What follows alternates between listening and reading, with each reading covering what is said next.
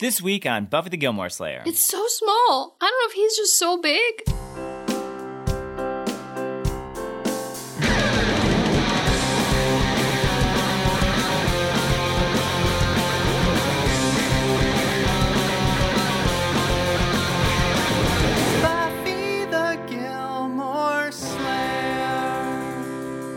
Hello and welcome to Buffy the Gilmore Slayer. I'm Brian Morris. And I'm Stacey Kulo, and we are both comedians. And a couple. And I've never seen Buffy the Vampire Slayer. Me either. Just kidding. I love that show. But I've never seen Gilmore Girls, one of Stacey's favorite shows. So we are watching both shows together, all 7 seasons, comparing them as we go. This week we watched Season 2, Episode 22 of both shows, starting with Buffy the Vampire Slayer's Becoming, Part 2. As well as Gilmore Girls, I Can't Get Started. Brian, these are the season finales. So much happening in these episodes. Oh, we did it. We did it. We made it through 2 whole seasons. Yeah. I don't know if you guys at home can tell. You might hear a dog barking in the background. As you might know, we have multiple neighbors with dogs that just bark when they're gone constantly. Or you might hear a child crying. There seems to be a lot of family drama. Which, we maybe told you this, but one time Brian left a note about the dogs barking, and we're not positive that didn't cause a whole slew of problems for this family. Yeah, there's been a lot of family drama since that note was left. Their life seemed to change a lot after that note. Before you guys hate me, this dog barks like 6 hours a day, constantly at the door across the hall from us. So it's constant. And I left a very nice note. And we didn't know that their dog would cause family problems for them. Again, we don't know that that's the case, but it is weird timing. Yeah. But yeah, there seems to be fights about whether the children should go back to school, which that's fair. It's a heavy subject. I don't know that that's like a good hallway fight to have. Yeah, the door was just open. Like, anyone walking by would have heard it. We weren't, like, trying to hear it. I mean, we wanted to hear it. Yeah. We don't have a lot going on. If there's a fight, we're making popcorn. Yeah. I wonder if the dog barks because it's like, I just want the sound of, like, distress. I'm so used to it. Oh, yeah. It's comforting. That could be. That's probably it. All right, Brian. Should we watch our shows? You mean talk about them? Oh, shit. We forgot to watch them. Oh, God. This is just based on IMDb summaries. Oh, this whole thing has been... No, we have watched the shows. We're going to talk about them now, right? Yeah, I'm excited. So let's start with Buffy. Okay. Stacey, what happened on Becoming Part 2? Well, picks up where Becoming Part 1 left off. Buffy is on the run from the cops because they think she killed Kendra. Buffy's like on a quest to catch Angel, and she makes all kinds of new friends along the way, like Spike and Whistler. Her friends are trying to help her out, some more than others, and eventually she does it. She gets Angel. Yeah. She sends him back to hell. Yeah. And she tells her mom. Yeah. Whew, I'm tired. And we finally get to see the last of Spike. No, Spike will be back. Okay, but we do see the last of Kendra, though. I don't believe anything you say anymore. She's dead. That's what the cops say. I don't know that Angel's dead. Angel is dead. We'll see him again. In a way, we will see Angel again. That is true. But he's... I bet she's got, like, dreams about him and stuff. He's not coming back for, let's say, hundreds of years. Yeah, that's what you say. At least 100 years. I don't care how he comes back. We'll see him again. Let's take it back. So, Kendra's dead, right? Yeah. Or so we think. She's dead. The guns we saw at the end of the last episode were the cops. They were there to arrest Buffy. I don't exactly know how the cops are aware of this. I think Principal Snyder Quark called them. So Buffy starts looking around. She sees that Xander looks like totally knocked out. She's worried he's dead. And then Principal Quark pops up and, like, IDs Buffy to the cops. She calls him a stupid little troll, and then the cops start, like, arresting her and reading her rights, and she just, like, knocks out the cops and runs away. I half expected her to kick Principal Quark in the dick on her way out, but she did not. He was just standing there. He seemed, like, blown away by her strength. So I still don't know what he knows. Like, does he know she's a Slayer? He seemed surprised that she was able to just, like, fight the cop. I don't think he knows she's a Slayer. I think that he knows they're on a Hellmouth and she could be one of a million different things, you know? There's witches, there's evil scientists, there's a million things. And he just knows that she's something. That makes sense, I guess. We'll talk more about that later. The cops call the other cops and they're like, there's a dangerous blonde fugitive on the loose. And there's a big AIDS poster behind her? Like, what is this poster for? Just advertising AIDS? Yeah, that was a big focus of the episode. It was, like, weirdly in focus. So then Buffy goes to the hospital. She's trying to, like, sneak around and find her friends by wearing just a black winter hat, blonde hair a-flapping. You can just see everything about her. Yeah, she's not particularly disguised. No. But Xander's there, but he's okay. He just broke his arm, and the cops are, like, walking by, so he, like, quick hug Buffy to, like, hide her hair from the cops. But also I think he just, like, wanted a hug. But then she's all like, you're trying to have sex with me. I mean, that's not wrong. wrong. That's generally why. But no, he's legit sad because Willow's not doing as well. She's had some kind of head trauma, and the doctors are like, she could wake up at any minute, but like the longer she doesn't, the less likely it is that she'll be fine or will even wake up. Buffy's like, I never should have let her try that spell. Angel must have known. But I don't think that's true. Like, they just came to the library because that's where they know her friends hang out. They weren't like, gotta stop her from doing the curse. Angel had no idea that they had another orb or a curse translated. Like, it's impossible to cure him after what he thought he did to Jenny. Yeah, I thought this was a mistake, but thinking about it right now, at this moment, she doesn't know that Giles is gone. So she has to assume that must have been the reason Angel sent his cronies, because why else would they? Yeah, okay, that's fair. That's what she thinks, but she's wrong. So Xander's gonna tell Oz. They forgot to let him know. Her parents are out of town, so we cover that, why we don't have to meet her parents yet. Ever. But they're like, where's Giles? Nobody knows where Giles is.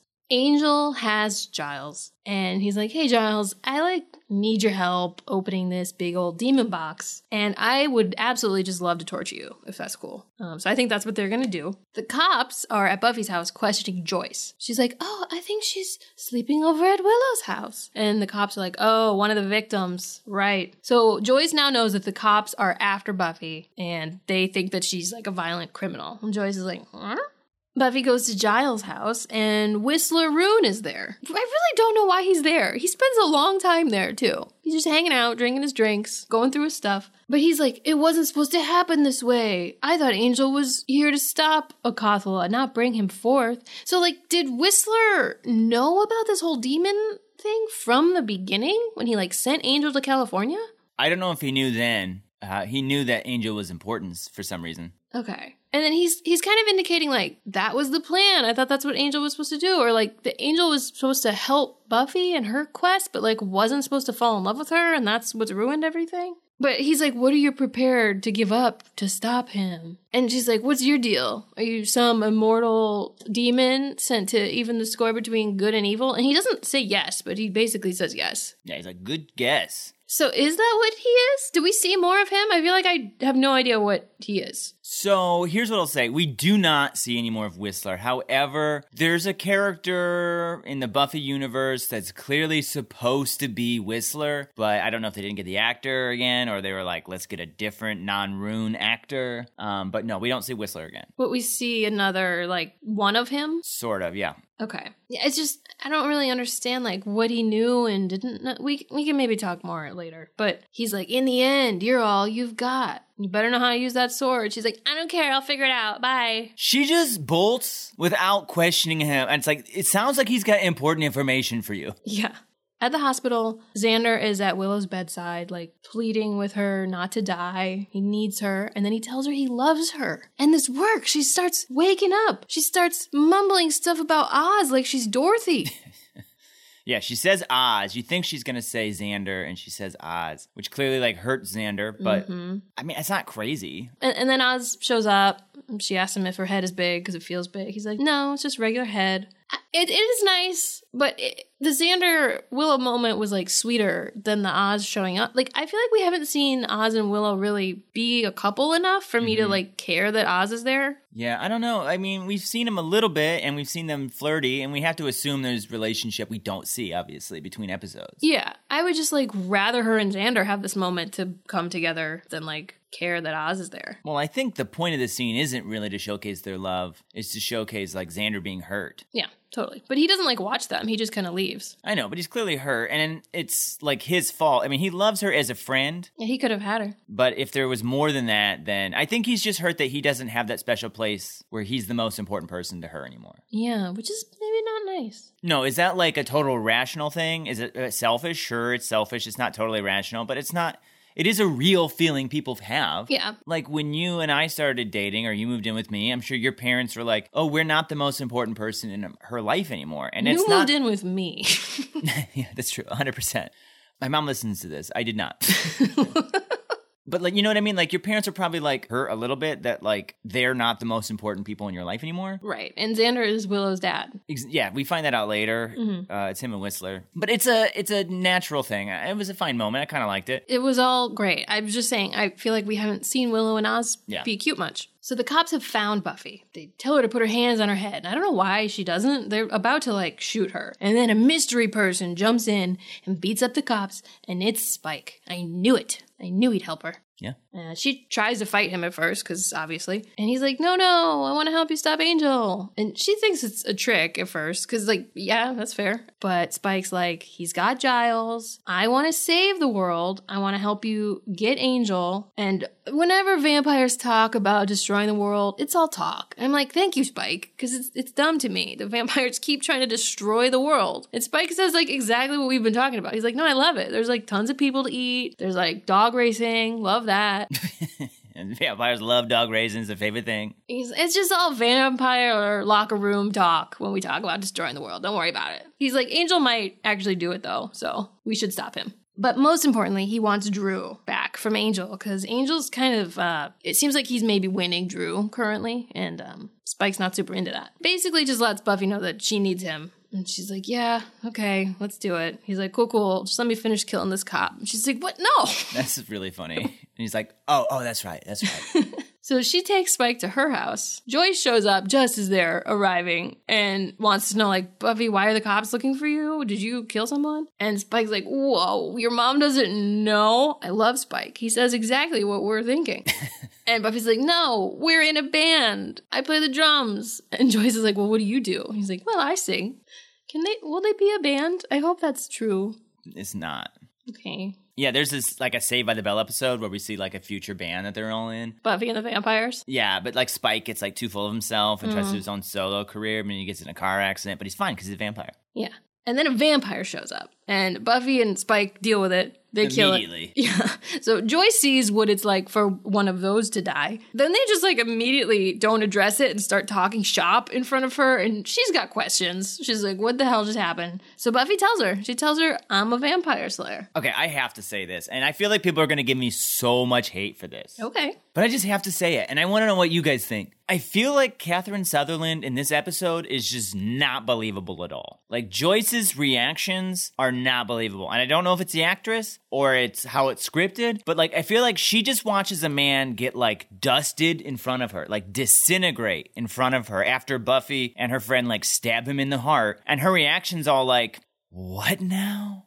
I think the biggest reaction would be horror and screams. Yeah, I would probably scream if I just watched my daughter turn a man to dust. At the very least, she just watched her daughter murder someone, let alone some magical thing that just happened. So she would be screaming, she would be hysterical, and she's honestly just like, what, you're double booked and can't come to my party? Like, it's just total, unbelievable, understated reaction. She acts like Buffy just, like, ate the last Chips Ahoy or something. She was like, I'm saving that. Like, it's so understated. And then in the whole rest of the scene, it just feels like Joyce is just, like, not reacting until, like, the last part of it, which we'll get to in a second. It's like she's not reacting. I would have a million questions, like, nonstop. She kind of does have a million questions. But she does just sort of let them talk. Because, like, now, Buffy just leaves her mom with Spike awkwardly in the living room. Which, again, is like, do you trust Spike that much? Yeah. Like, I feel like you wouldn't. Spike seemed hungry a second ago. But yeah, she goes to talk to Willow. Willow seems okay. She's like, sorry I couldn't cure Angel. Buffy's like, it's cool, I'm over it. He's easier to kill now because I'm over it. And she tells Willow and Xander that she has a plan. She knows where Giles is. She doesn't tell them who's working with her, though. Spike and Joyce are having an awkward convo. And she's like, have we met yet? And he's like, yeah, you hit me with an axe once. That was so funny. She's like, okay, cool. Back to silence. But then Buffy comes back and they just, like, talk in front of Joyce about what's going on. And Spike wants to leave with Drew. She's like, no way, Drew killed Kendra. And Spike is like, oh, good for her. She got a slayer? That's awesome. Yeah.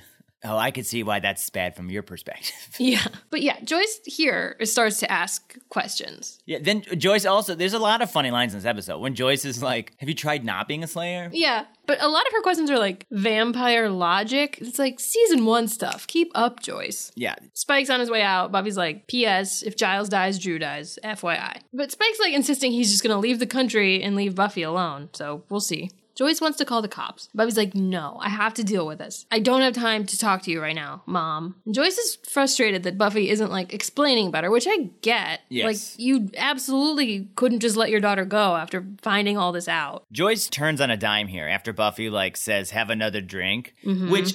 both of them, I'm like, Buffy, yeah, she should be able to have some drinks. Like, shit's happening right now. Yeah. But Joyce's reaction right now is how I feel like she should have been reacting from the porch. Right. You know? But then Buffy's like, open your eyes. What do you think's been going on? And I'm like, thank you. You've been a little oblivious to some of this. And Buffy's like, I didn't choose this. I don't want to do this. I want to be a regular person, but this doesn't stop. I have to save the world right now. Bye. And Joyce is like, you're not leaving. She's like, you can't stop me. And then like Strength arms her. And then like Strength arms her. Yeah. And she's like, don't even think about leaving or you'll never come back. And then she's weird impression. Yeah. And Joyce turns into a witch. No, she says, if you walk through that door, don't even think about coming back. Right. And Buffy thinks about it for like a second and then leaves. Yeah. I mean, it's not a crazy hard decision. I feel like if nothing else, Giles will take her in. Right. She's not close to her mom. Yeah. Willow will take her in. Yeah. Xander will definitely take her in. But also, like, being homeless sucks, but living in a hell dimension probably is worse. Right. I get it was maybe a hard decision to make, but also not. Like, all I can compare it to is being a server and, like, having to prioritize. And sometimes you got to get the food out of the window, even if somebody wants to pay their check. You guys get it. Yeah, they get it. Willow wants to try the curse again. Oz is like, what's happening? I've missed like 3 episodes. I was doing Austin Powers. Like, what's going on right now? That was kind of funny because he was not in several episodes, including the previous one. Yeah. I like Oz's character a lot. I just think it's funny when he's just like admits stuff, but he's like kind of still cool with it, you know? It's like, all right, we're doing some like witchcraft stuff. Okay, this is new. So what's happening? And Yeah. just like nonchalant, like, okay. Very open-minded. Buffy goes back to the library to get the sword, but Principal Quark shows up and is like, I'm gonna pin this on you. FYI, I don't like you, remember? And the Sunnydale cops are dumb. They'll do whatever I say. Either way, you're expelled, baby. Got you. You're gone. I don't like you. She's like, you never had a single date in high school, did you? He's like, your point being. But then she takes the sword and just like leaves. I actually kind of hate that line. I'm sure that to a high schooler that's like, oh, sweet burn. I'm like, okay, whatever. Yeah. It's kind of funny though that he was like, you're right. Right. She should have been like, I mean, a much better one would be like, all right, Verge. Yes. She should have called him a Verge. Do you think he's married now? We find out in the next season that like Snyder's like an amazing family man. He's like a great dad, wonderful husband, very caring, thoughtful. Runs a bar in space. But after Buffy leaves, he makes a phone call and is like, tell the mayor I have good news. Which, now that you said he thinks Buffy is just like a witch or something, that makes more sense. Because I was like, if he knows Buffy's a Slayer, you'd think he would like want to keep her around. But yeah, if he thinks she's just like one of the Hellmouth things, then like, yeah, that would be good news that this like big troublemaker's gone. But Buffy's still in town, you know? It's not like he killed her. Well, I mean, you don't know what the mayor's agenda is or isn't. I don't.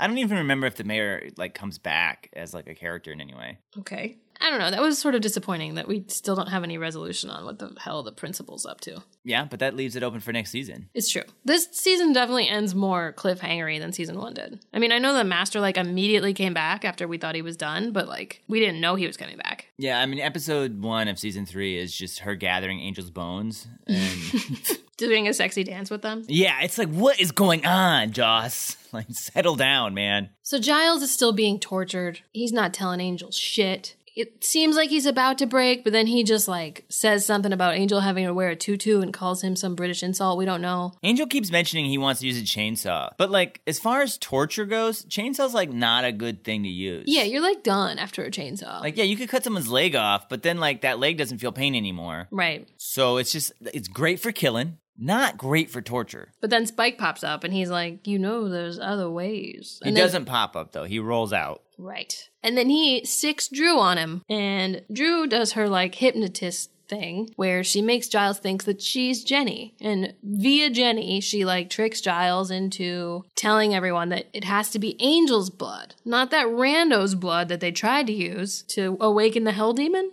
I mean, I pointed that out in the last podcast. I was like, why? Who's this dude? Does just any old blood work? But clearly not. This is funny, though. They, like, pan over to Spike and Angel talking while Drew and Giles are kissing because Giles thinks she's Miss Calendar. I knew that was going to happen. I was like, I bet they're both just there watching, and they were. And Angel's like, cool, got what we need, kill him. And Spike's like, no, what if he's lying? So Spike is trying to help Buffy here by not killing Giles. And then they talk for like a while, and Drew and Giles are still making out.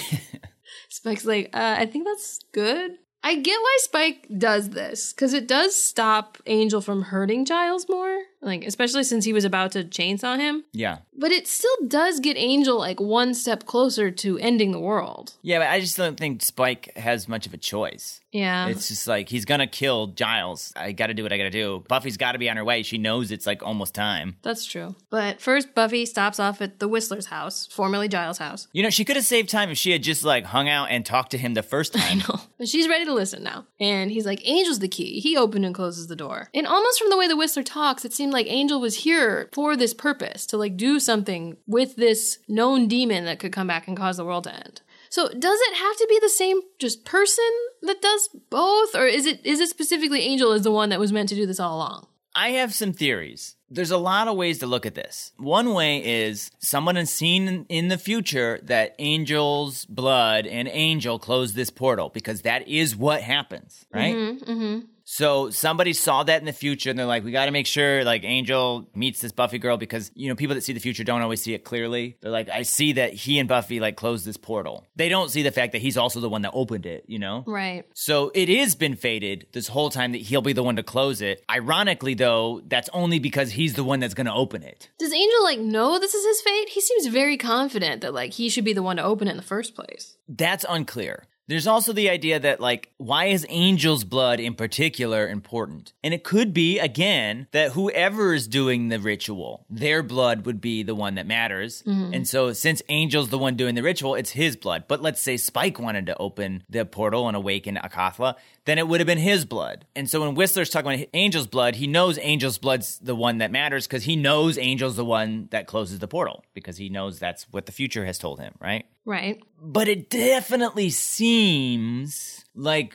Angel's blood is somehow special. Well, then Whistler says how to use the sword, and that one blow will send them both back to hell. But, like, get there before he opens it, because then it's easier. And she's like, I got this. I got nothing left to lose. And then as she runs away again, he's like, actually, you've got one more thing. Which I think means she's going to have to kill Angel. Yeah. So does he also know that she's not going to make it? Like, can he see the future? Yeah, it's, you know, who's to say? I don't know. I feel like he has seen some part of the future. I think he's maybe seen that she kills him. Okay. Well, Buffy's on her way to Spike's house. Her plan is to strike at daylight, and Xander pops out of the bushes to surprise her. He's going to help too. His job is to rescue Giles. And then he's about to tell her that Willow is trying to recurse Angel, but he doesn't. He stops himself. Very poignant on his face. Yeah, he says, Willow says kick his ass. Close up. Music. We need to talk about this scene. We're going to talk about it at the end, but there's just so much to discuss here that's so vital and so controversial. But Xander makes the choice to lie to Buffy to lie to Buffy about what Willow's doing, and to not tell her that Willow is trying to put the soul back into Angel. Angel started the ritual. Buffy sneaks in, kills a vampire from behind with the sword. Angel's like, fuck this, I don't have time for you. And then Spike just starts beating the shit out of Angel. Another vampire comes in, tries to stop Buffy, and Drew starts fighting Spike. Xander comes in to save Giles, and Giles is like, this isn't real. They're making me see things I want to see.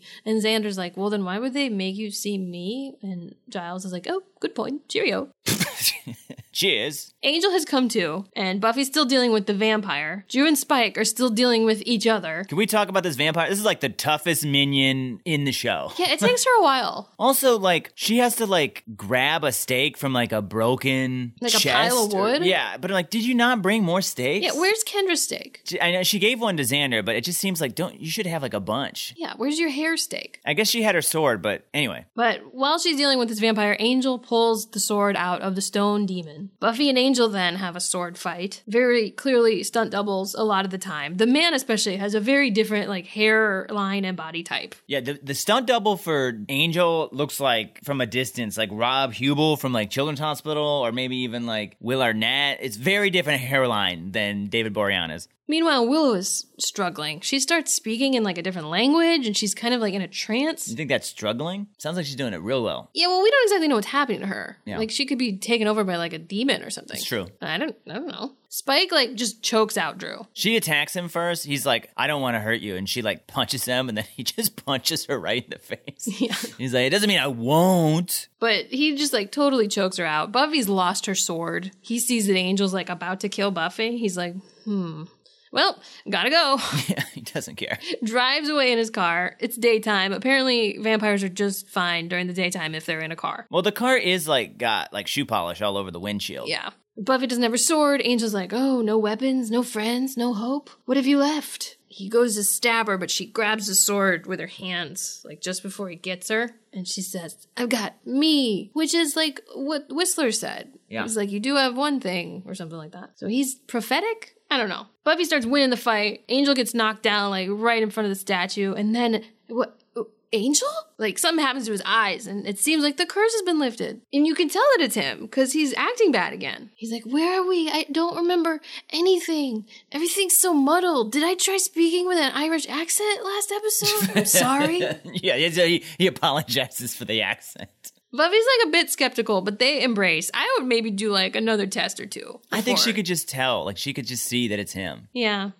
And then the stone demon opens its big weird mouth and Buffy knows what she has to do. She has to stab the sword right through Angel, right into the green screen behind him, and send him back to whatever weird 2D dimensions behind him. Yeah. First they have some long kisses to say they love each other. She tells him to close his eyes before she does it. Yeah. But she does it, just like Whistler said to do. And then he gets sucked into the hell vortex. And Buffy's very sad. She didn't want to have to do this, but she did. This scene's great, man. This scene's, I feel like, super emotional and powerful. Yeah. I remember watching it when it first aired, and I had always sort of hoped that Buffy and Xander would get together. I know that's silly now, especially on a rewatch, but in my head, I identified with him at that time. I was like a 15-year-old boy, too. But I just remember this scene of being, I started talking to the TV. I was just like, no, it's okay. They could be together. It's fine. It's cool. Like, I was wrong. They should be together. You talked to the TV? I did. I started because it was... That is shocking for someone that still screams at video games. I just kept complaining about the lag.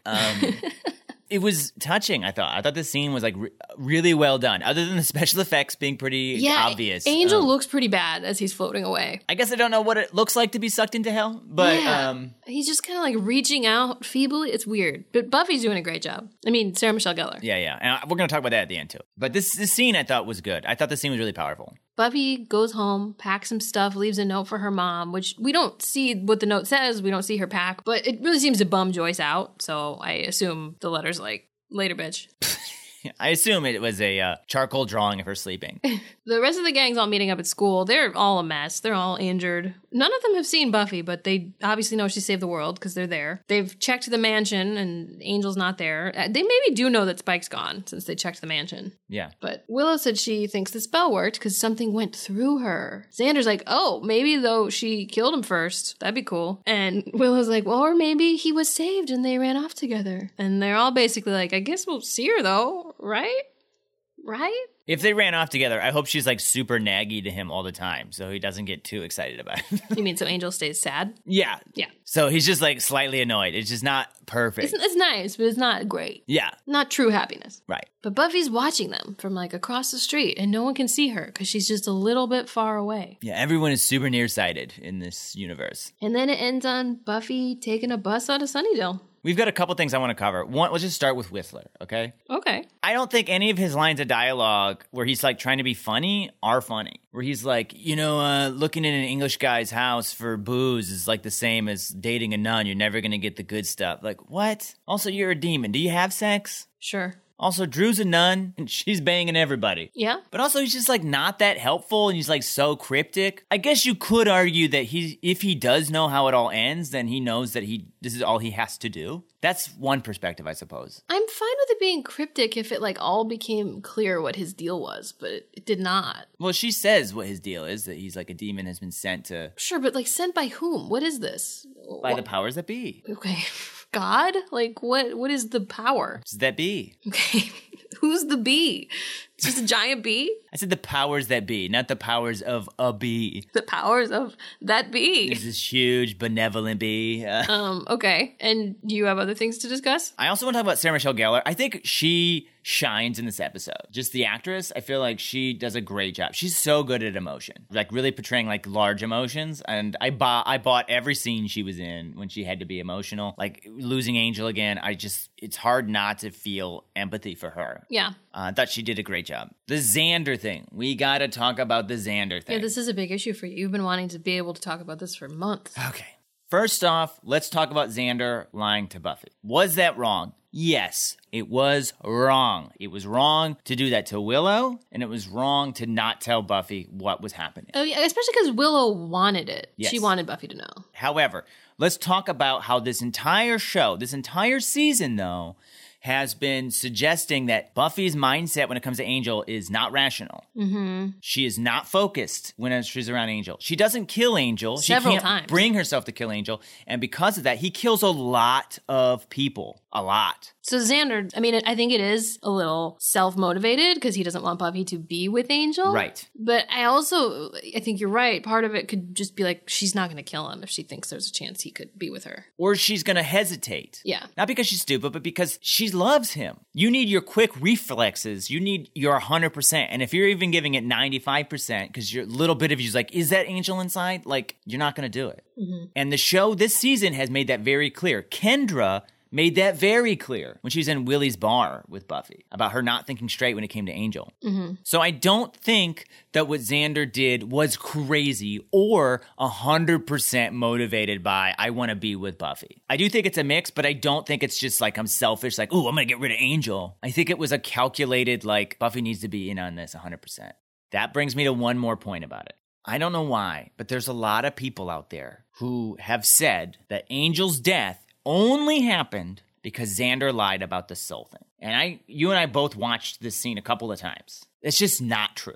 We'll even just really quickly walk through it. This is what happens. Xander lies to her. Again, wrong. He doesn't tell her about the soul thing. So she goes in there. The most important thing is to not let him pull that sword out of that stone. That is her number one priority. Second priority, kill Angel. She walks in, she kills a vampire immediately. That's the first thing she does. Then Angel says, I don't have time for you. It's a ticking clock. He doesn't care that she's there. He just needs to pull that sword out, and that's what he's about to do, even though she's there. Then Spike beats him up with a tire iron. Then, as Spike is beating up Angel, a vampire attacks Buffy. She doesn't have a choice. She has to fight this vampire until Angel gets up and grabs that sword and pulls it out. There isn't time. People say, oh, she could have, stalled Angel. Her goal already is to stall him in any way possible to prevent him from pulling out that sword. Killing him is secondary already. She could have yelled something. She could have, run in and said, hey, chase me. Wait 5 minutes. He already said to her, I don't have time for this. Saw her and went to go pull the sword out anyway. There's just nothing she could have done. Maybe Xander could have helped her more,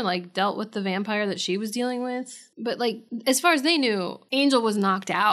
And she didn't see that he got up until it was too late. I guess we could have left Giles, but Giles was also a big priority. But then it's right, so we're sacrificing Giles and maybe Xander to maybe, if this spell happens to work, save Angel, It's another, we don't know this spell's gonna work. Exactly. Regardless, there's just nothing she could have said that would have stopped Angel from pulling that sword out. And the only reason he didn't pull it out, honestly, is because Spike beat the shit out of him for a minute. And then he still pulled it out before she could get to him. So I think it's a little gray because, the show definitely wants us to see that Xander made a choice that affected how it went down. Yes. And when you talk to people about this, the thing they say is oh, well, they could have come up with a plan if he would have told Buffy. Right. And I believe that the show maybe could have come up with a plan, Well, they could have written anything in. Right. So I think there maybe is some kind of plan that they could have come up with if he had told her. But I also don't think there's enough evidence that the show has given us that Xander is alone responsible. I think that lie was more about two things. One, telling us about Xander's character, the way his mind works. Also, it's showing a betrayal of both Buffy and Willow. I don't think it was supposed to show us oh, this Angel death is because of this moment. Sure. Yeah. I think if that's the case, then we would have seen Xander think about it or sulk or feel guilt. Because you could argue it was Giles' fault for telling Angel the secret. I mean, I know he was hypnotized, but that was also a factor. So I know some people probably even listening to this are no, it's Xander's fault. It isn't. It was wrong of Xander. Again, let's say that 1,000 times. He shouldn't have done it, but it wouldn't have saved Angel's life. Okay, that's out of the way. That's my pet peeve. I just can't stand it when people say that. The other thing I want to say is it's just this episode was just so good. A mirror, like they set stuff up all season for this. All the stuff about Buffy being unable to kill Angel. Even the Jenny Calendar stuff with Giles. Like you sort of suggested that he should have been like, why is Jenny Calendar here? This must be craziness. This can't really be happening. But he'd already told himself mentally that like, there's a way a ghost version of her could talk to me. Yeah, we saw in I Only Have Eyes for You that he was desperate to believe that she might be communicating to him from the dead. And that's not crazy, right? Because she did dabble a little bit in like magic. Xander told Angel he was going to die and he was going to be there. And he was. Mm-hmm. He might have been outside at that point, but I mean, he was there. So, Brian, was this a good episode? Yes, it was a great episode. What did you think? Yeah, it was good. I liked it. It's great. A lot of stuff. It sounds like I didn't like it. It does sound like you didn't like it. No, I did. We've just kind of covered everything, I think. I was a little disappointed how cliffhangery it was. Mm-hmm. I was mad that it was over. And luckily, I don't have to wait a whole summer. Well, Gilmore Girls does the same thing. True, but I know what happens there. Okay. Gilmore Girls is more, though, like, what's going to happen next? Not like, what? We still don't know what the deal with Quark or the Whistler is? Right. I don't think there's another cliffhanger in Buffy. You could argue season 5's a cliffhanger, but... I'm sure Buffy's going to come back. The Hellmouth and everybody lives in Sunnydale. So I'm sure there'll be an episode or two dealing with whatever her new homeless life is like, but... No, she just moves to Cleveland. But yeah, it was great. There was a lot of reveals. Joyce knows. That's big. Spike is an ally, but doesn't super care if Buffy lives or dies. I'm sure we'll see him again. You're saying that because you saw a GIF with a bear in it. Yep. And a picture of him sitting with Buffy on a porch. The old bear and porch episode. Can't wait. Season 4. They're going to be in a band. But yeah, it had some humor, a lot of good drama, and a lot of big reveals. That was season 2 of Buffy. Oof. Now we can talk about my favorite show. And now for a special segment we like to call Meanwhile on Charmed. Charmed was another popular WB show airing around the same time that neither of us has ever seen. But we're going to discuss it anyway. Based only on its very shoddy and often poorly written and misleading IMDb summaries. Stacey, what happened on Charmed? Meanwhile, on Charmed Season 2, Episode 22, Be Careful What You Wish For, a genie, employed by a dragon warlock to steal the Hallowell's powers, offers to grant each sister one wish for whatever they most desire. Well, when we last left off, Prue was stuck in a vortex, right? Yeah. So I bet her wish is to, like, be done with that. Yeah. Or to stop being a cartoon. I don't know. Oof. That's tough. Well, I'm assuming she became friends with the horseman that she's with. Oh, yeah. She's very friendly. So I'm guessing that, I mean, they probably, in this episode, come out of the vortex and, you know, the horsemen have decided, like, we're not going to destroy this world. We love this club. Piper's so cool. So is Prue. So I don't think she's still stuck in the vortex. Okay, you think that was resolved pretty quickly at the beginning? Yeah, I think at the beginning of this episode. Okay. But, so the thing is, wait, let's just take a step back. Yeah. There's a genie employed by a dragon warlock. There's a lot already. Yeah, there's like one of each creature here. So a genie who he gets paid by a dragon warlock? Yeah, I mean, is he like the Aladdin genie where he's free now? I'm guessing he's like a freelance genie. He Sure. just does jobs. Yeah. He's like a genie for hire. Yeah, he's a libertarian genie. And the warlock is a dragon, or do you think a dragon warlock is like a specific kind of dragon? Oh, I think it's a dragon. It's Right. a big dragon, like Aquafina in that movie we just watched. But like a bad one. Yeah, Got it. So dragon warlock hires this genie. yeah. So do you think he's like, hey, witches, I'll give you whatever you want if you give me your powers? Or do you think that he just like leaves that part out? Oh, that's a good question. I'm guessing there's a big contract. It's like really long. Oh, and they just like don't notice? Yeah. That's interesting you say that. I was actually going to pitch that Phoebe, her wish was to get rid of all those people that are mad at her for the pyramid scheme she Makes ran sense. on a previous life. Yeah. So she should be used to contracts. Well, I think that's how they get out of this one. So she's like, you know what? I really would like to kill all these women that are after me for making them try to sell wigs. But I should probably read this contract. Mm-hmm. So the other two are like, it's too long. He's a genie. We have our wishes ready. Piper's like, this is easy. I'm going to wish to not be a witch anymore. Piper should have wished for something, though, if she wanted her wish to come true. Piper does. And her wish is granted, but then the genie realizes that doesn't help. So that's how she gets out of it, because she signs the contract, but then the guy doesn't get any power from her because she's not a witch anymore. You think she's not a witch anymore? Well, I think at the end of the episode, the genie gives her back her powers because it sort of was like a catch-22. It was like, okay, you're not a witch. Oh, well, I needed you to be the witch because I needed your powers. So she just can't get out of being a witch. And Yeah. this should have been real easy. Yeah. All she had to do was wish for something other than what she actually wanted. But she didn't know that. Ugh. Phoebe explains it at the end to her, though. You dumb, dumb witch. Yeah, I imagine the genie on his way out, like, turns back and he says something like, if you guys ever need to hire a genie, I can do it. And they're like, okay, we'll remember that. Thanks, dude. Yeah. So Piper's still a witch. Phoebe's still got her pyramid scheme problems. But at the very end, we see Prue looking in the mirror, and she's not a cartoon. So we realize she must have done it. She must have signed the contract. Oh, no. Cliffhanger. Well, I guess we'll find out next season what happened. Guess we will. This has been Meanwhile on Charmed. And then we watched Gilmore Girls season finale. Brian, tell them about I Can't Get Started. This episode's about Suki's wedding and also about Jess moving back to Stars Hollow and the repercussions of that, and also about Christopher and Lorelai rekindling their relationship and some unforeseen consequences with that. Unforeseen circumstances. I'm sorry, unforeseen conception stances. Tell me about it. The episode opens with Rory, Lorelai, and Michelle all looking like they had food poisoning. They all just look so like hungover or depressed. And it's because they're listening to like the saddest song in the world that Suki's playing for them that she wants to play at her wedding. It's the song she wants to walk down the aisle to. Right. Called I Can't Get Started. That's where the title comes from. It's a real slow, sad song. She's got other choices. They're all bad songs. But she mentions also that she's got 2 extra seats because someone backed out. And she could give those to Emily and Richard. Which was a nice callback because she says, she really helped me plan my wedding. That was actually a very funny line. She helped me decide to get pink. And Lorelai's like, oh, why pink? Oh, it's because I wanted a different color. And she said no. Yeah. That was funny.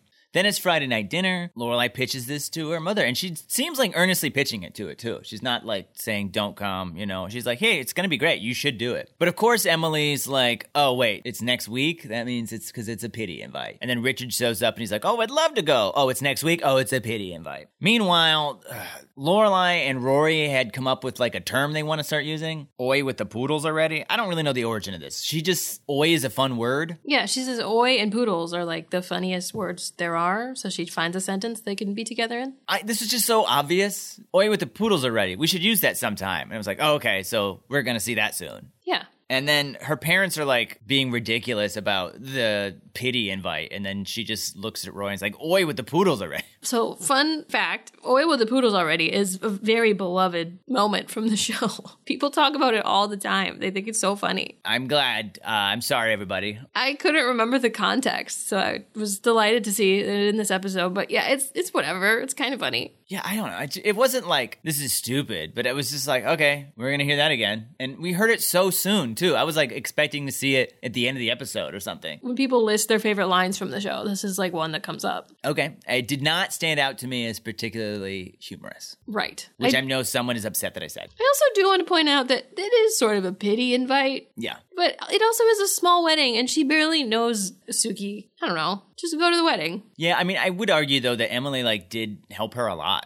Sure. Whether or not she used all that stuff is one thing, but, Emily met with her a couple times. That's fair. But I did think it was funny when Richard was like, oh, you mean a pity invite? Yeah, I was like, oh, that's funny. Definitely. Funnier than Oi with the poodles already. People are going to hate me. I mean, I didn't expect you to like it. So the next scene's at Luke's. Rory and Dean are eating, and Rory clearly wants Dean's food. A little bit of me is like, maybe let Dean eat whatever hell he wants because you wrecked his car. Sure. I was just like, don't steal his pancakes. She's being cute, though, and she wants his pancakes. And he gives them to her because he's a wonderful man. Dumb man, but he's a wonderful man. I keep calling Dean dumb. I don't think the show's trying to tell us he's dumb. It's just like how he comes across to me. But obviously he built a car. He's not an idiot. But he's kind of an idiot. He doesn't know what time Rory does anything. I love you, idiot. I guess she did label him an idiot. She cursed him. Yeah, he has a soul now. And the second they sleep together. But luckily, I don't think that's going to happen. We'll see. One thing viewers might notice in the scene is that Lorelai's not there. She's pacing outside, I guess? Is she literally just pacing outside? Yeah, I think she's working up the courage to come in. But they've counted how many times she's walked back and forth. Right. I didn't know if she was going to different shops or something. But anyway, she eventually comes in. If you don't remember, she got in a big fight with Luke a couple episodes ago because of the accident, the car accident. And she blamed Jess and she told him to go to hell. She finally gets the courage to go in, and Rory and Dean are like, all right, we got to go to school. So she's going to finally go talk to Luke. So she does, and Luke is just super cold. Not mean or rude. I mean, I guess borderline rude, right? Just not warm. But definitely just kind of you're a customer to me now. I feel like he almost treats her the way she treats Kirk. It's just kind of all right, you're talking about whatever. I don't care. I'm listening, but I don't care about it. Right. We find out she wrote him a note to apologize. That is apparently what these girls do. He read the note, so he knows she's sorry. He's all like, well, what do you want from me then? Yeah. What would make you happy? And she's like, I don't want you to be a robot. And he's like, I'm not, I'm fine. And she's like, I want Luke back. And he's like, he's standing right in front of you. And then she's like, no, he's not. But then she just leaves. You think he's just mad about that night? I think he's mad that Jess had to leave, right? Yeah, I mean, he sent Jess away, but I don't know what he was to do at that point. Nobody would have respected Jess at all after that. Yeah, but I mean, I think if Lorelai hadn't been like, Jess was the villain, everyone. Mm-hmm. Like, if she had been like, this is the thing that happened, and he'd been more understanding, then maybe he wouldn't have had to do that. Yeah, that is interesting. I guess I hadn't really thought about, like, why he's not letting this go. Obviously, her bad-mouthing Jess and telling him to go to hell probably is what made him really mad. But I think that probably is part of it. He's upset that Jess had to leave. Right, because that's not been fixed yet, even though she's apologized. Then we cut to the school where Paris is giving a speech for class president. Student body president. You're right. That's the whole class in there? That's the whole... Yeah, they keep calling it the auditorium, and they say they polled like 150 people, but I was like, maybe there were 150 people in this room? Maybe? But is that the whole school? Because that doesn't seem like enough. It did not seem like enough kids, no. I feel like that happened in the last episode when Lorelai graduated too. They like showed that whole room from the back where the camera people were, but it looked very small. But then when she's on stage, I think they're trying to make it look really big from her perspective. I mean, they're not going to get like giant ass auditoriums for these scenes. Right. But it seems like she's doing one of her like diatribes more than like a speech, and the crowd is not moved. There's clearly like she's waiting for like applause and stuff, and it doesn't happen. And she gets off the stage and she's all confused by why they didn't love her. Then Madeline and Louise show up with some bad news and some good news. The good news is most of the people that they polled seem to think that Paris is the most competent and smart person running. By the way, this poll was very fast. Yeah. Paris talked to Rory for like a minute while they apparently polled 150 people and did a lot of math. But the polls also showed that she was severely not likable, and that was one of the biggest factors for choosing a candidate. So she's like, oh, I'm not going to win. And they were like, yeah, unless there's some kind of like sex scandal, you better pray for one. And then that's really funny. She looks at one of the girls and is like, can you get on that?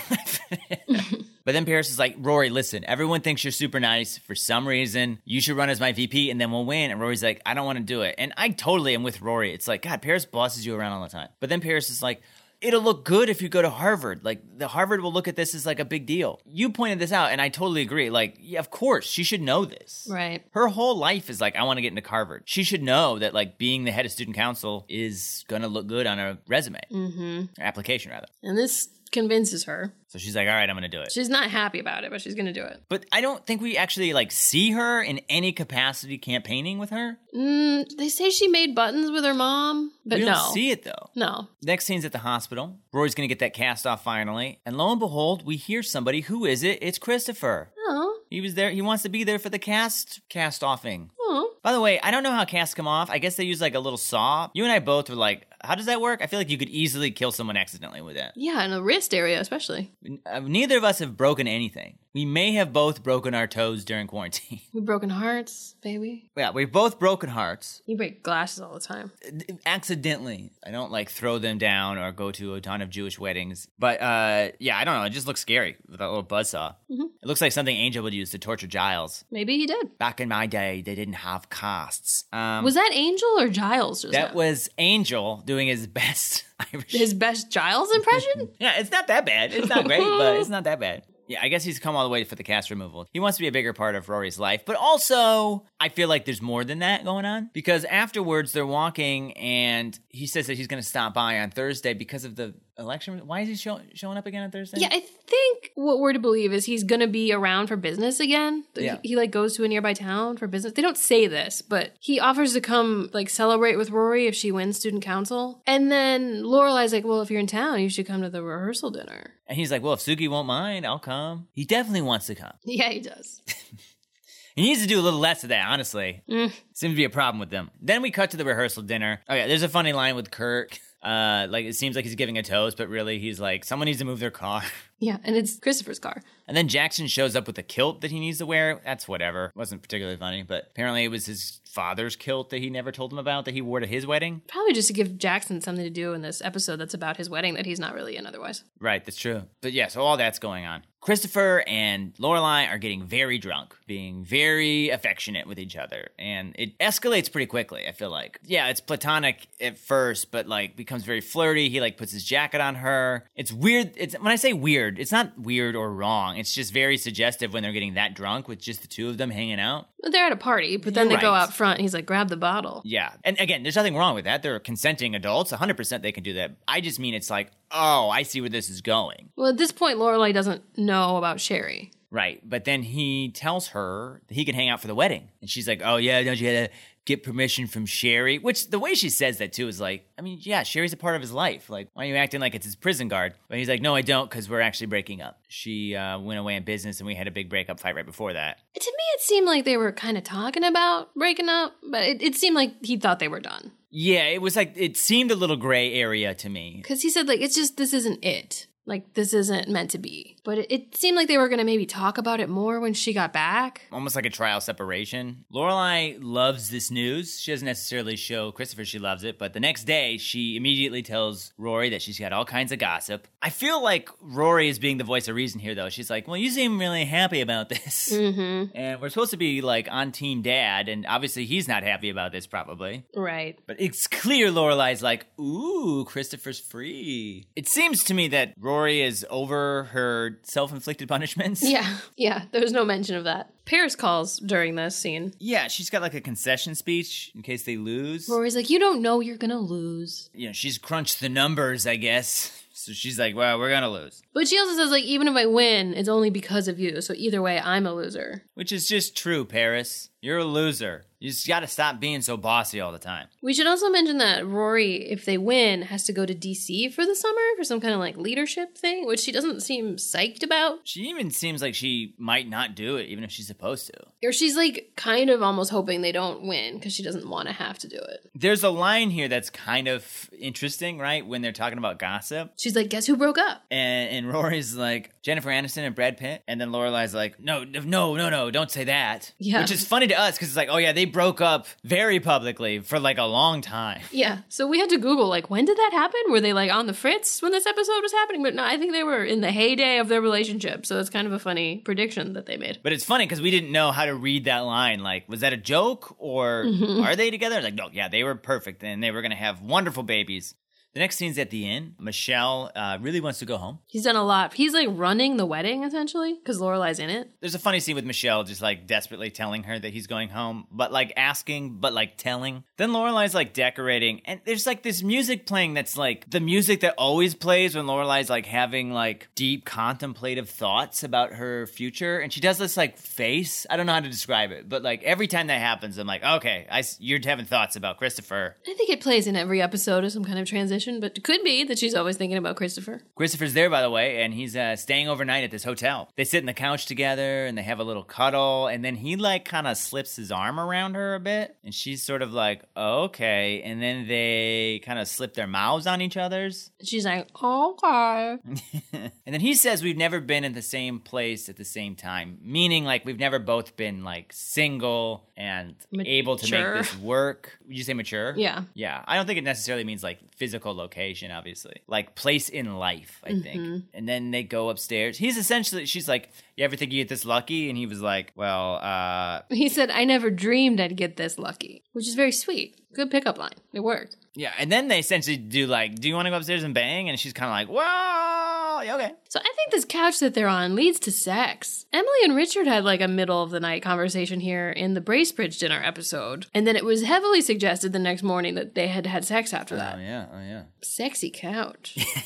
Yeah, every time I look at that couch, I just want some spaghetti. I don't, I'm kidding. That's your thing. Yeah, find your own thing. Right. Your thing's just regular sex. Just regular old sex. So they go upstairs and they bang. We don't see that. It's just like a really long scene, and it's just like very, very explicit. Passion.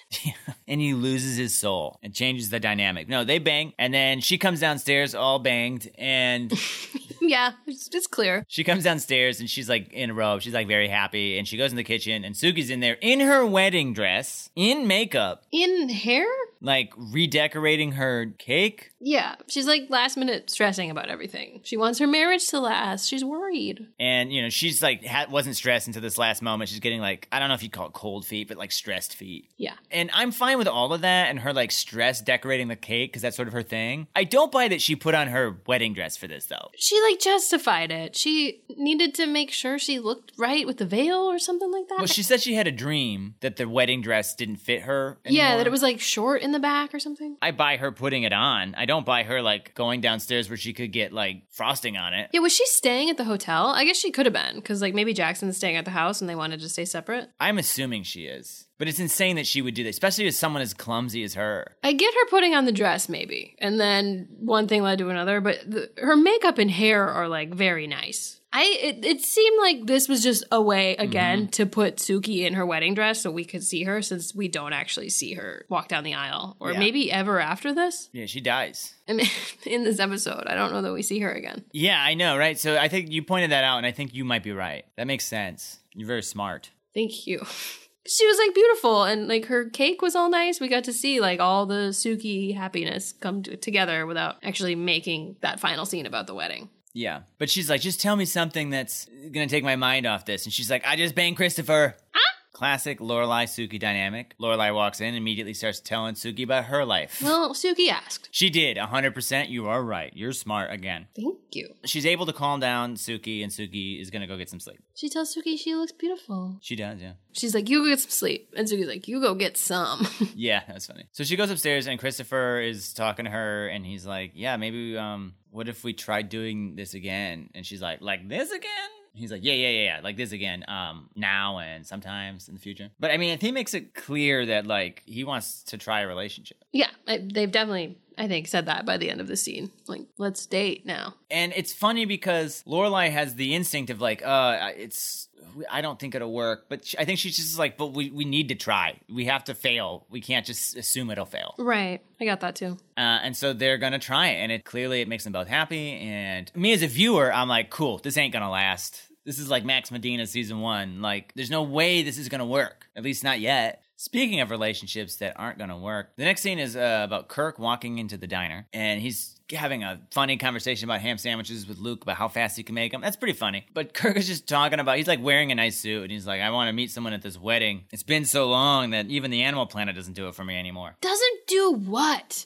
Yeah, we just tried to figure this out. Like, doesn't do it for you as in, like, it doesn't take your mind off your loneliness/horniness anymore? Or I hope it's that one. Or, like, you tend to, like, masturbate to Animal Planet, but no longer does that fill that need for you? It seems like it's that one. It does seem like it's that one. Okay, well, that's a mystery, I hope. I mean, he works at a video store. You can't find anything else? Well, everything's behind that curtain now. That's true. It's pretty obvious what you're doing if you're going back there. Luke goes upstairs, and there's Jess.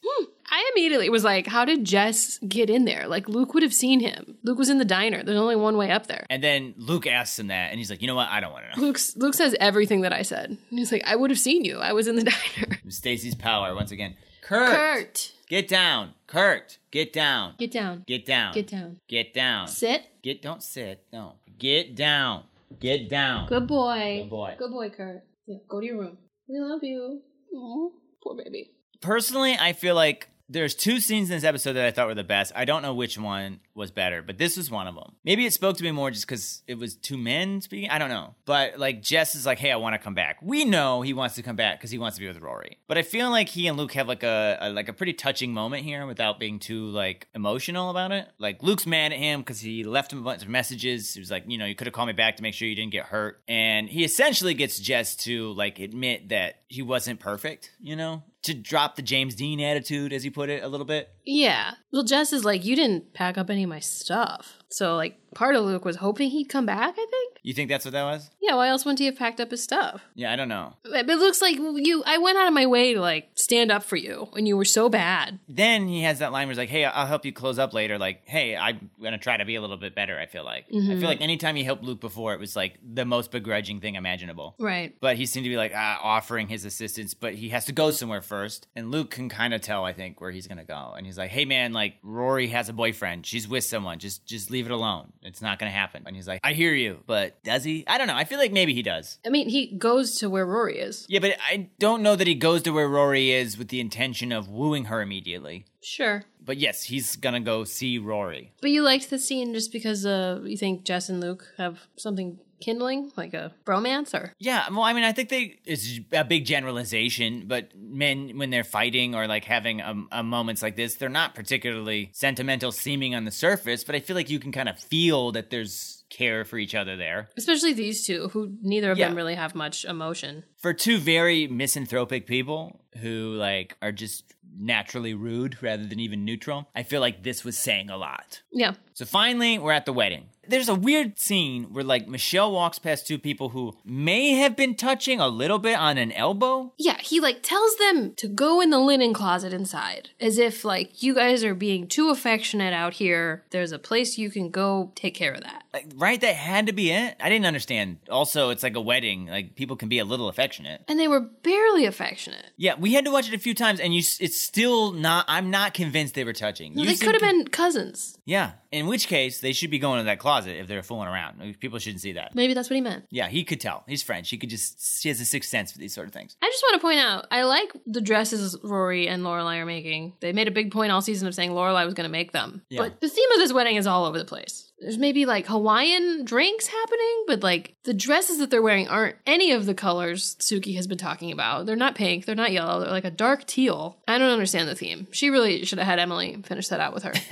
Everybody's here. Dean's here with Rory. They're doing great. He gets a phone call on his tiny microphone. It's so small. I don't know if he's just so big. He's a regular sized phone. He's just so tall. The phone call's from Paris. Yeah, they ask how she got that number. We never really find out. But she won. So that sort of opens up Pandora's box about Washington, D.C. Is Rory going to go? Doesn't seem like she wants to. Lorelai and Chris are kind of flirty, and Lorelai's like, stop. Everyone's going to know we did it. And then he like kisses her hardcore. Yeah. Michelle's going to send them to some closet for sure. Yeah. Richard and Emily show up. First off, Emily says, I came even though it was like a rude invite because not showing up would be even ruder. That's about rising above, which was kind of even though it's like a throwaway line, it is like illuminating about Emily's character. Yeah. She's more about like duty and being proper. Yeah, I mean, she's like definitely such a villain in some cases. And I think maybe a manipulative person at heart. Yeah. But so much of her is driven by like what she believes is the right way to do things. Right. Richard too. Yes. And Emily's like, why is Christopher here? Lorelai's like, well, he's here to see his daughter. Wink, wink. Emily's like, well, good for you. Because Emily clearly wants her to be with Christopher. Yeah, she's so happy. And everyone seems very happy, which, you know, is a death sentence in this show, or any show, really, that's got more seasons after it. Kirk is singing a song, and everyone's talking about how Dean is going to get, like mobbed, harassed by the women when they get drunk. Like Patty and Babette. Yeah, that's like, okay, well, he's still a boy. He's a tall, handsome child. Yeah. Some of you have husbands. Chris takes Rory aside. They go for like a little walk, and he's like essentially like, hey, I'm thinking of like maybe starting a family with you. That came out wrong. Starting, getting the band back together. Mm-hmm. The band being the family. Rory even says something akin to like, we've been waiting for this, like me and Mom. Like both of them want this. Yeah. And Rory sort of already admitted that a little bit in a previous episode. But I think this is like crystal clear, like, yes, this is what I want. This will make me happy, is if I have a complete family again. Everyone's on board. As long as everyone seems sincere, she's down to do this too. Except he gets a phone call and he's like, I know it's a Sunday, but, you know, I'm really important now. Kind of stressing that, like, you know, I am responsible now. I'm a changed person. You're so smart. Talking about me or him? You. Okay. You're so smart. It's essentially saying like, yeah, Christopher is that thing that the family wants. Everything's perfect. Oops, he got that woman pregnant. We don't know that yet, though. But he has a phone call. But you know that phone call is not going to be good. You know that phone call is not going to be hey, you won some extra money. It could just be the reason Rory needs to be alone right now. That's true. Rory is then alone and then spies Dean just like... Who? Well, she must think it's Dean because she kisses him. She sees Jess, who's just like sulking around in a field. He's just standing by a river. Is that different? I don't know that he was sulking. He was looking for her. You don't think he's sulking? He looks sulking. I think he was there looking for her. He wasn't just there thinking about how sad he is and she showed up. You can search and sulk at the same time, boo. Okay. Well, she goes up to him. She's like, what are you doing here? And he's like, I'm moving back. And this is the second scene. Obviously, if anyone's seen it, this is the second scene that is the best scene for me. Sounds like you're Team Jess. I don't know that I'm Team Jess, but like, I just think this is acted really well. She has come to terms with the fact that she knows she likes Jess. She knows that she wants Jess. She clearly knows that. But she also like has come to terms with like, it's not going to work. But like in this moment with him there, she just can't help herself. It's not even like logic or anything. She just like kisses him. And I can't stress enough that I really feel like the actress did it so well, where it's like clearly like she's like almost not even in control of herself. I'm sure Babette somewhere like appeared over her shoulder like, I told you. She just like kisses Jess, and it's an awkward kiss, and she's like, don't talk about this. And then she like runs away like a cartoon character. Just flees. And she's like, welcome home. I don't think that Jess, to his credit, at least in my mind, I don't think he came to this wedding to like win her back. I think that maybe Jess was like hoping and planning even to wait for Dean to like screw up or for her to fall out of love with Dean. But I don't think he came here to like woo her. So I think it had to be her that kissed him. Yeah, I don't know that he's going to wait around for Dean forever. Like, there's only so much time before Rory goes to college. I hear what you're saying. I mean, I think he may actively try to, like, sabotage it in a sense. But then Christopher tells Lorelai that he's got to go. It's a little weird. He's a little cryptic about it right away, but I guess he's, like, kind of reeling from what just happened. Right. And Lorelai's like, wait, what? No, why? We're at the wedding. Tell me what's up. He's like, Sherry's back. And she's like, oh, okay. You're going back to Sherry. I can't believe this. So you. And then he's like, no, she's pregnant. She found out she's pregnant and then immediately called me. And what am I supposed to do? I want to be with you. I want to be here with Rory. But am I supposed to abandon this child the same way I abandoned Rory? Oh my God. The writing here, even though I saw this coming, like they set up that she wanted to have kids, which means they probably weren't using protection, right? Yeah. And they already put that thought out there that she's looking to get pregnant. She wanted him soon. But it's a perfect like way to have drama and tension and to keep them apart without making Christopher the villain. Mm-hmm. Because if you make him the villain, then like why would you ever forgive him after this? Like right. This is a perfect way to be like, you're not a villain, but you are in such a situation that like there is no easy out. We can't be together. I thought this scene was really good. I thought Lauren Graham does a really good job. Yeah, I agree. I think this scene was good as well. Yeah, I know you say you saw it coming, but I feel like, I mean, I definitely watched this show kind of out of order the first time I saw it, but I didn't know how it ended when I started watching it. Yeah.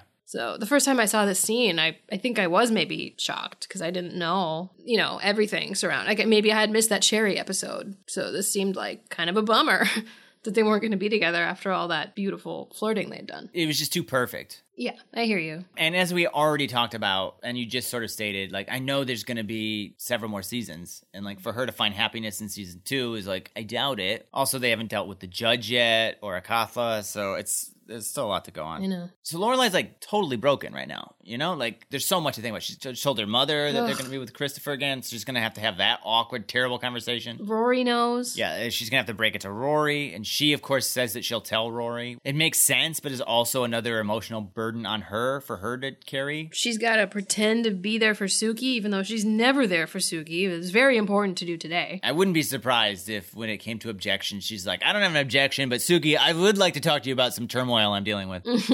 But she does say to him, congrats, which I think was important too, because it was saying like, I don't blame you for this, even though I'm upset. And maybe part of me is upset with you, even though it doesn't make sense. Yeah. Which is 100% a thing that anyone would have. You're right. It was a good scene. Definitely. I would never pretend this wasn't a good scene. And it was well acted. But then she and Rory both meet up back at the wedding. And Rory just says like, I think I'm going to DC. Probably because she's like, I'm going to meet Jess there. I don't know. Oh yeah. I don't know exactly why she said that. In my head, she's like, that'll just get me away from all this while I think about it. No, that's a good point. I honestly don't remember what happens in DC or how much we see of that or what it means for the story. But yeah, I think that's why. I think she's like, I can't be here. If Jess is here, I'll cheat on Dean more. And then they stand there together in like unspoken sadness because they don't know what's going on with each other. You pointed out it's kind of the opposite of last season where they ended like jumping up and down in each other's arms. Yeah, and then that super sad song plays for the wedding. So it's kind of like a nice, like, oh yeah, people are sad. The lyrics of the song also are sort of meaningful to Lorelai's situation. Like, I can't get started. Yes. Like, specifically with this guy, which is a weird wedding song. So did you think this was a good episode? Yeah, I do. I really, the end of this one really stood out in my memory. So I was excited to see your reaction to that. Because you've sort of been predicting, like, combinations of the things that happen. Yeah. So you were sort of right. You said like Rory is going to cheat on Dean with Jess, and like she did kiss him and she did go to New York for him. So yeah, I guess she did kind of cheat on Dean. I mean, she did. You're not supposed to go to other cities with men and kiss them? No. Do we need to talk? No, we don't need to talk. Good, because I got some pregnancies I got to reveal to you. But yeah, I thought, I mean, like you said, maybe it was predictable that they weren't going to be together just because we know there's so much more show. That's a problem of any drama, that you're binging. Yeah. Which is interesting because we try to, you and I try to replicate what it would be like to watch it, right? We try not to read ahead. We don't try to give spoilers to each other, but we do know how long each show lasts. Right. So watching this live, though, was like, oh no. Unless you hate Christopher, you wanted her to not be with him. Right. But in that moment, you like, everything's going great. Yeah. I feel like no matter how you feel about the characters, it's still like good writing. Oh yeah, it was really good writing. And the episode had humor with Kirk. Mm-hmm. And just little stuff here and there. It wasn't the funniest episode ever, but it had some really beautiful moments. I didn't cry or get teary-eyed in this episode, but I feel like my heart like felt something when Lorelai kissed Jess, and I told you because it just seemed so real. When Rory kissed Jess? You said when Lorelai. I missed that part. Did Lorelai? There's a pretty weird scene. Oh, is that when you had to excuse yourself because you were crying so much? Yeah, I was like, no, that's your daughter's boyfriend. No, when Rory kisses Dean, it was just so real to me.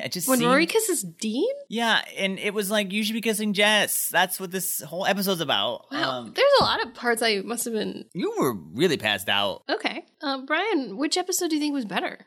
So I think that... for me, it was Buffy. I do think Gilmore was great, exceptional. Would beat most Buffy episodes, but I feel like the writing for Buffy was better and less predictable. Yeah, it's really tough, actually. Yeah, I mean, it is tough because there was some really good scenes, but it didn't pull my heartstrings enough or surprise me enough to make me vote for Gilmore. I'm going to go with Buffy for this one. I think it's probably Buffy, too. There's just a lot of reveals in Buffy. Yeah. Where Gilmore, a lot of great scenes with character interactions. And, I mean, it kind of reveals. Like, Rory kissing Jess sort of opens a new box. How is that going to affect her relationship with Dean now that it's more out in the open? Right. And what does this mean for everyone that Lorelai just told about Christopher? But yeah, just Buffy telling her mom is big. Buffy running away is big. Spike and Buffy working together is big. Angel dying seems big. So yeah, I think Buffy is probably better just because it's a little more action-packed and like more important things happen. Where the Gilmore Girls are just sort of going through life, dealing with relationships. But both very, very great season finales, hard choices.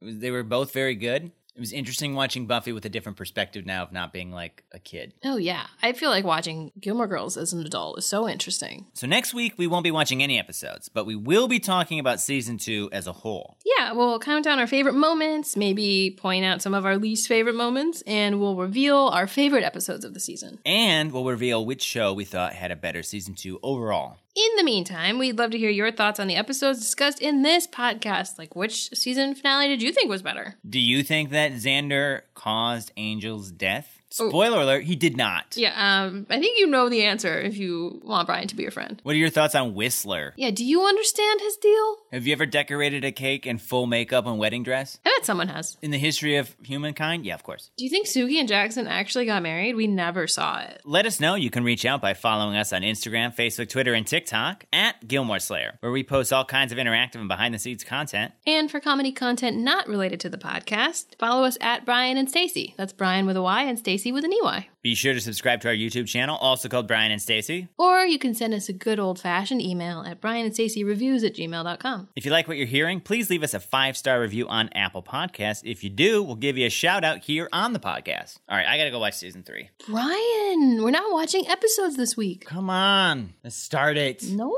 We don't have to tell anyone. No, they can hear us still. Oh, shoot. Bye.